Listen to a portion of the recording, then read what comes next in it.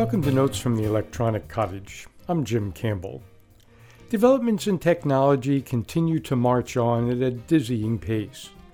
Just in the past few days, for example, we've heard that clinical trials of genetic editing on human beings to try to treat cancer and several other diseases are beginning at the University of Pennsylvania and a few other select sites. A company has demonstrated that a robot can, of all things, shoot a basketball accurately right into the basket.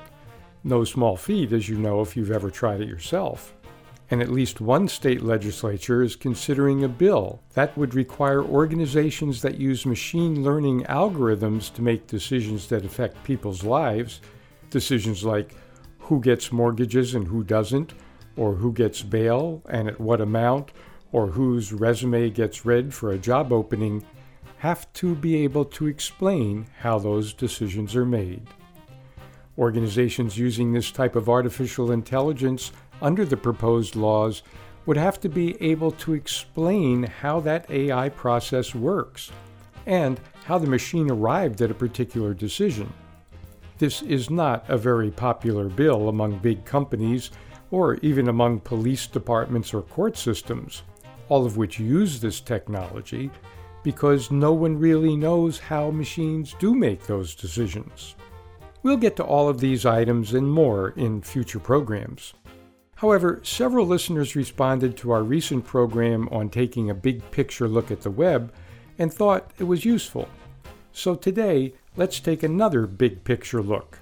In fact, an even bigger big picture look at some of the very real possibilities that a confluence of our technologies have created, and what that big picture may mean for us as human beings. 19 years ago this month, in April of 2000, Wired magazine published an article by a fellow named Bill Joy that generated more mail and email to Wired in a few days than it had ever received about an article before, and maybe since. The article was entitled, quote, "Why the Future Doesn't Need Us," end quote, a title which the author has sometimes said he did not choose. First of all, as with any piece of information, especially if accessed on the web, it's a good idea to consider the source and decide if we think that the source knows whereof it speaks. In this case, the source is Bill Joy, and one of the reasons that the article created such an uproar is because Bill Joy is not some tinfoil hat-wearing technological Chicken Little. Rather, Bill Joy is one of the people who developed BSD Unix, which, in one or another of its descendant forms, essentially is the system that much of the web operates on to this day. Not to mention, it's the basis of the Apple Macintosh operating system. Bill Joy later became Chief Technology Officer of Sun Microsystems, where he developed Java, and the odds are pretty high that program is running on your computer right now. Here are some of the things Bill Joy said in that article 19 years ago. Quote, "From the moment I became involved in the creation of new technologies, their ethical dimensions have concerned me.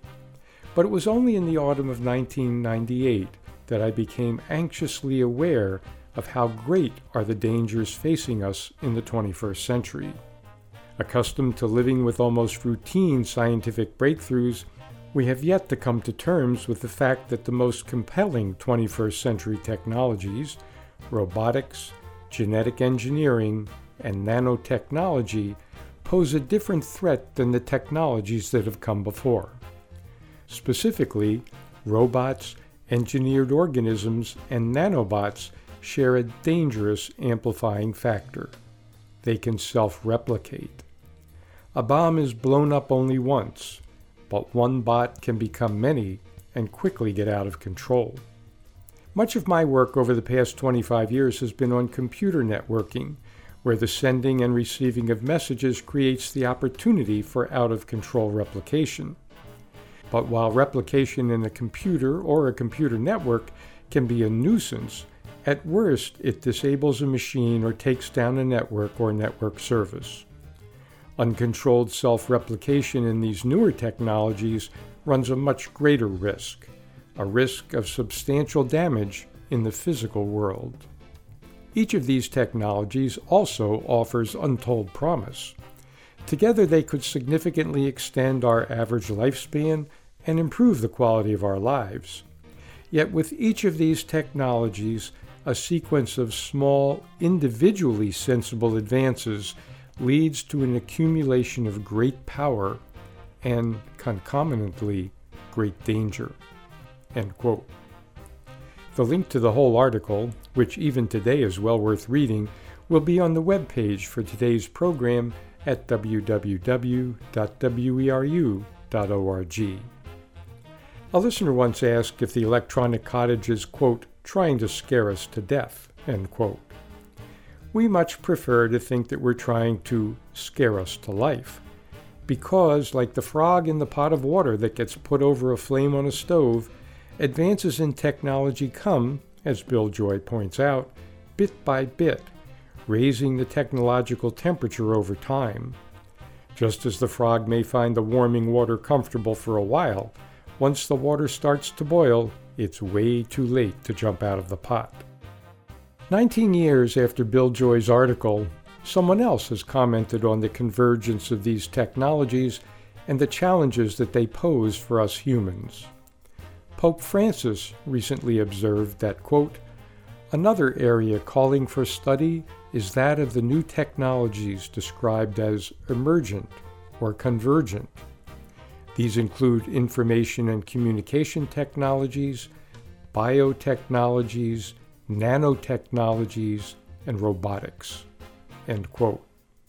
Whether Pope Francis ever read Bill Joy's article from April of 2000, we don't know, but the confluence of concern from a major technological expert and a major spiritual leader certainly deserves more than a passing notice, and we'll try to look more closely at what both of them are concerned about and why, right here on future editions of Notes from the Electronic Cottage.